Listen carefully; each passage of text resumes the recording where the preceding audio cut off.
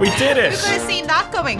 Us coming back 2 days in a row, and in fact we're going to get this out on the same day as we release day one. So Ruth, are you making Chris O'Reilly-esque promise? No, I'm not. I'm making a Ruth promise. I'm making a Ruth promise. Okay. Now, Chris, just before we started recording, you sent me a message and you said, I'm not sure if these are going to work because are people going to get their daily hit of news from us when we're recording, maybe a few hours too late.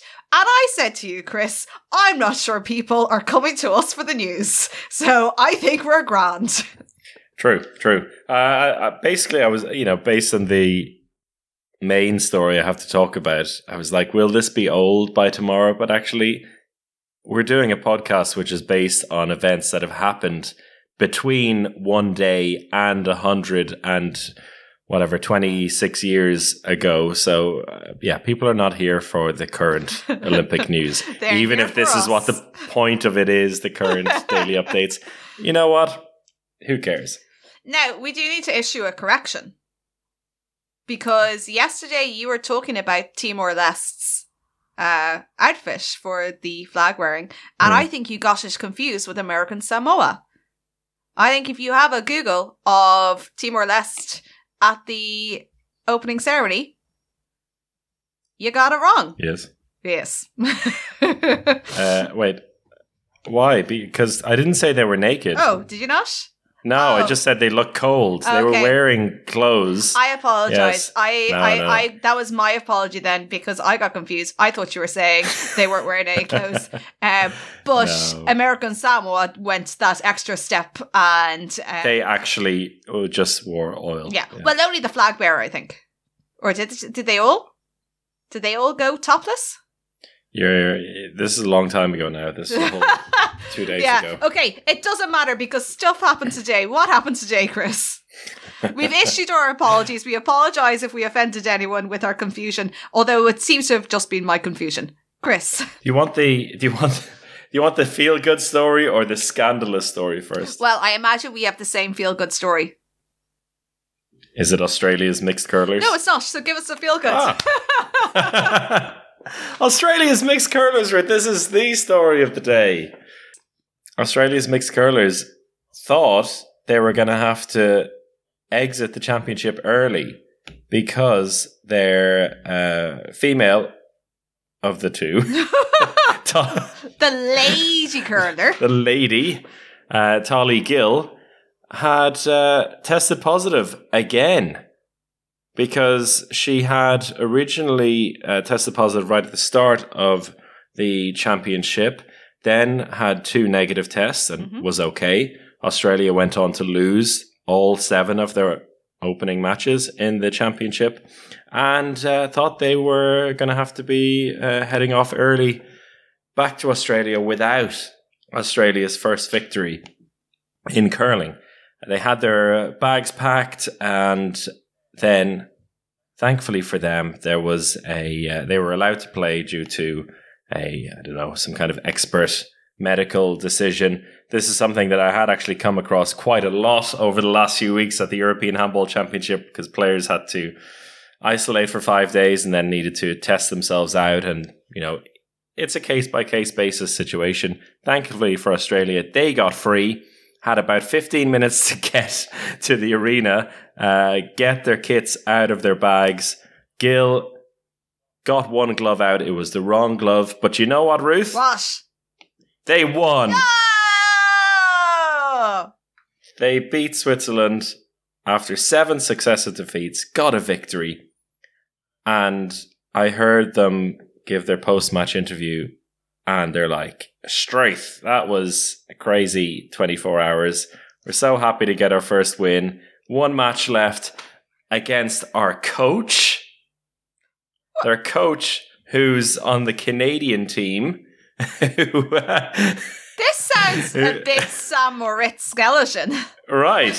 So their final match then was against their coach, John Myers from Canada, who had won the mixed doubles in Pyeongchang, had also won the men's title in 2010. Just like a legend of the sport, one of the best players around at the moment. And it's like, it'll just be nice going into it now without any stress. Like, we've got a victory under our belts. We've done what we come here to do. Then they take a 7-0 lead over Canada. It's a fix. They take a 7-0 lead over Canada. This team that hadn't even won a game and that were about to be kicked out of the whole thing. Canada pegged them back to 8-8. Final end. Australia pulled it out of the bag. 2 points to win it 10-8 and beat their own coach. And it would be just a pure feel-good story if not for the fact that it really puts Canada's hopes of getting to the semi-final at risk now. But Australia, from the brink of elimination and being sent home with COVID, managed to get 2 victories to finish their campaign. Amazing story. And people say curling's not exciting. Chris, do you think there's road bowling in Australia? I'm certain there is some kind of throw the thing down the road as far as possible. Yeah, there has to be. Like, I mean, it's kind of a... I mean, more road bowling than there is curling.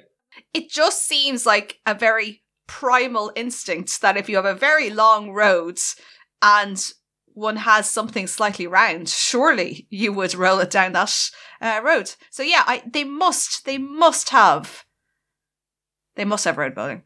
What are you getting at here? Nothing. I suppose. Are you saying that if they can do it, so can Ireland? 100% we can. The difference is that we only have essentially one ice rink on the entire island. And generally speaking, skaters, and in particular it seems ice hockey players, do not want curlers on their ice. Bastards. Don't want them sweeping up all their sweet chill.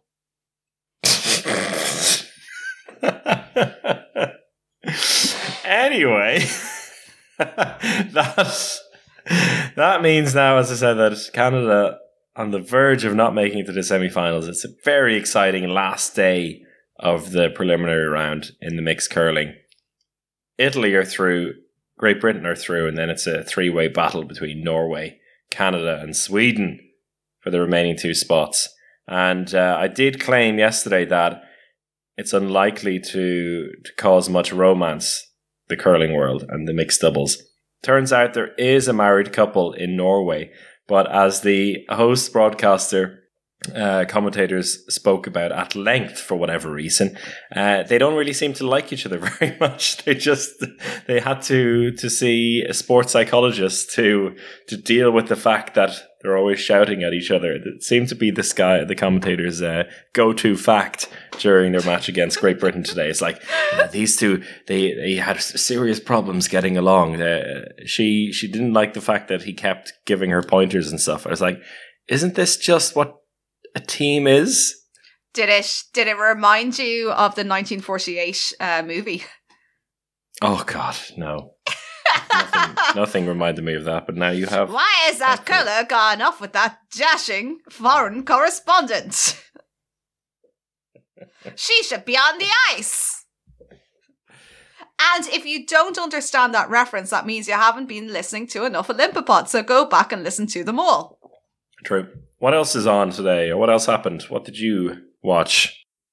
New Zealand's Zoe Zadowski-Synnott. You mentioned her yesterday. You said she might win her nation's first ever Winter Olympic gold. Well, guess what, Chris? She did!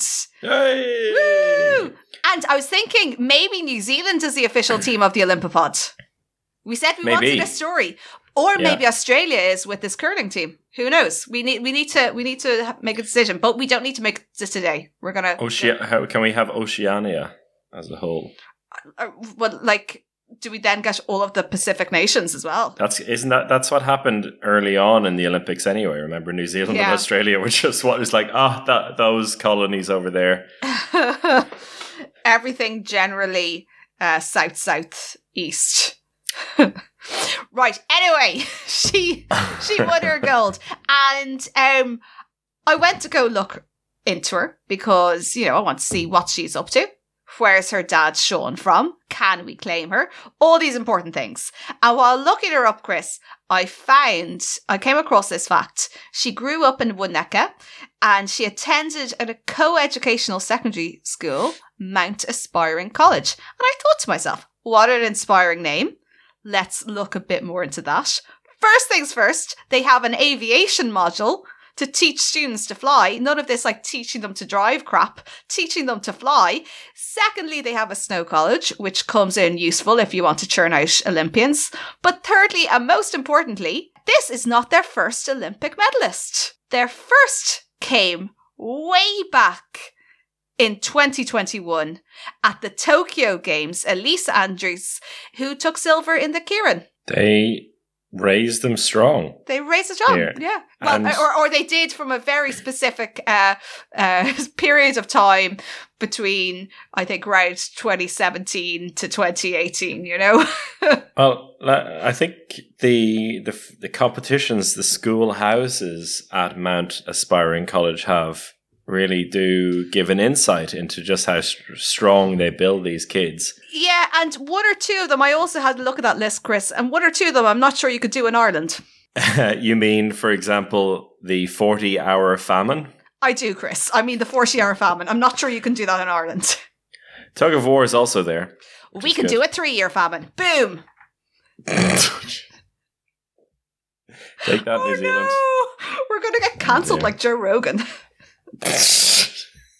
Spotify are going to take us off. Oh no. Her final run was amazing. I watched a fair bit of this women's slopestyle competition, mostly like the final qualification run. But seeing her in the final run in comparison to everybody else, she just looked like a completely different athlete. Like she was competing in a completely different sport. She was by far and away much better than everyone else. She makes it look so easy and just phenomenal. Just phenomenal. There you go. Anyway, I was delighted to hear all this. She seems like a lovely person. And yeah, just fair play to her. Hopefully they won't have to wait much longer for their second gold.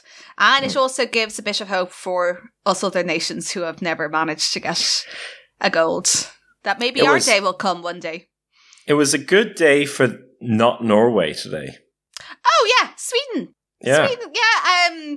Who was it? Niels van der Poel. Yeah. Yeah, that was a good... I did watch that, the men's 5,000 meter speed skating, and he timed that to perfection. It was pretty phenomenal. It looked like he was way out. I think 2 seconds behind. It was a young Dutch skater who had taken the lead early on. 2 seconds behind, even with 1 lap to go, and with a lap being about 28, 29 seconds, he was 0.99 seconds behind, and he won it by half a second. So, yeah, phenomenal athlete. Apparently, he's a bit old school in his training methods, more of a kill you with long distance. So very fitting for the Olympipod. Yeah, he doesn't go out and say, "I will not race the American way." Exactly. Get another deep cut. This has been a very an episode full of deep cuts. Go on, Chris. Give me your bad news story. Oh, well, I kind of hinted at it there. Not a good day for Norway. Okay. And not only did they not win a gold medal, they only won 1 bronze, which was in that speed skating. It was Patrick Rust who was the silver medalist. The shame. In the speed skating. But it was the men's skiathlon in cross-country skiing where I expected to see a few more Norwegian medals. And once again, planned to get up nice and early and watch it. And then woke up 2 hours later. And it's a Sunday morning. Come on.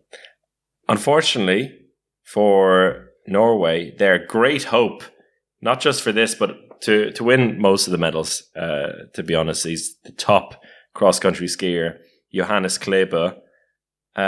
He finished in 40th place in what Norwegian media called a scandal. Okay. How dare he not win? And are they saying the scandal is that he's let down his entire country and he should ski up north until he can ski no more, or are they suggesting that there was something nefarious, or that Beijing is a bad Olympics, or that it's too cold? Because I have seen countries complain that it's too cold and that they want the events on at different times. Yeah, I think it was the altitude that people were mostly complaining about here. The only thing he said in the mix zone afterwards was "Jaya Baurareva," which is translated directly is "I'm just my ass."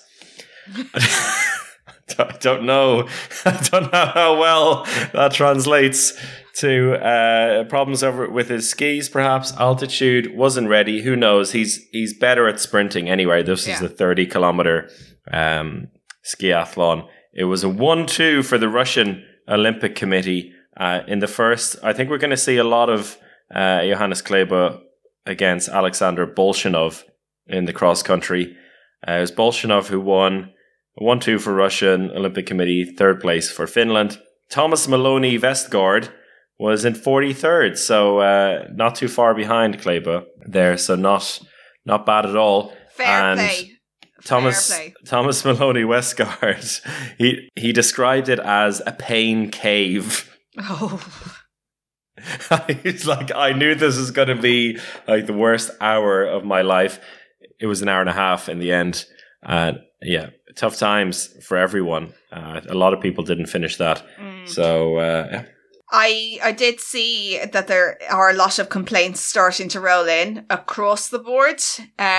Some because of the temperature and the times that events are going on, and they're saying they need to be earlier in the day. Also, people who have been put into COVID isolation without any explanation why. I think there's somebody on the Finnish ice hockey team that has happened to. And there's, I think I read there's no hot food at the ski jumping. Not ideal. Not ideal. So yeah, the complaints are rolling in, but sure, it wouldn't be an Olympics without that. Yes. Anything else you've caught over the last couple of days worth talking about? Yeah, I might have caught COVID, but we won't find out for another 24 hours. Oh, sorry. I'm sorry. Oh, sorry. The Olympics. Sorry. So late to the party, Ruth. What took you so long? Yes, it took 2.5 years to join the party. I even went to Sweden during its peak blasé period and didn't catch it. But yeah, after all this time, my downfall was a little child. But anyway, it's all good. That could be a prediction for tomorrow. First of all, do we get another Olympipod bonus edition out tomorrow? And secondly, do I have COVID tomorrow? Oh, what a time to be alive. Shall we talk about the sports that are on tomorrow? I mean, sure. Anything you're looking forward to? I've no idea what's on. So I mean, look, Chris, what I do, right, is I have my Eurosport. I go onto my Eurosport and I look at the different boxes and I go, right, I'm going to watch that one. Mm-hmm. That's how I'm currently planning it. Okay. Well, it's the final day of the preliminary round in the curling and the semi-finals. Curling is where it is on Monday. And then there's a bunch of other stuff. There is the biathlon women's individual. And I did talk about the team event in figure skating. Mm-hmm. So, and then a bit of short track speed skating as well, if you want to see people fall over each other. And mixed team ski jumping, which I don't know what happens there. Does somebody go up and then do they go up together holding hands? Where's the mixed part? Is it like a relay? We'll find out tomorrow. Do you think it's both of the medium hill, or will it be the high and the medium hill? It's a good question. I'm sure that answer is just one click away. But you know what? Let's find out.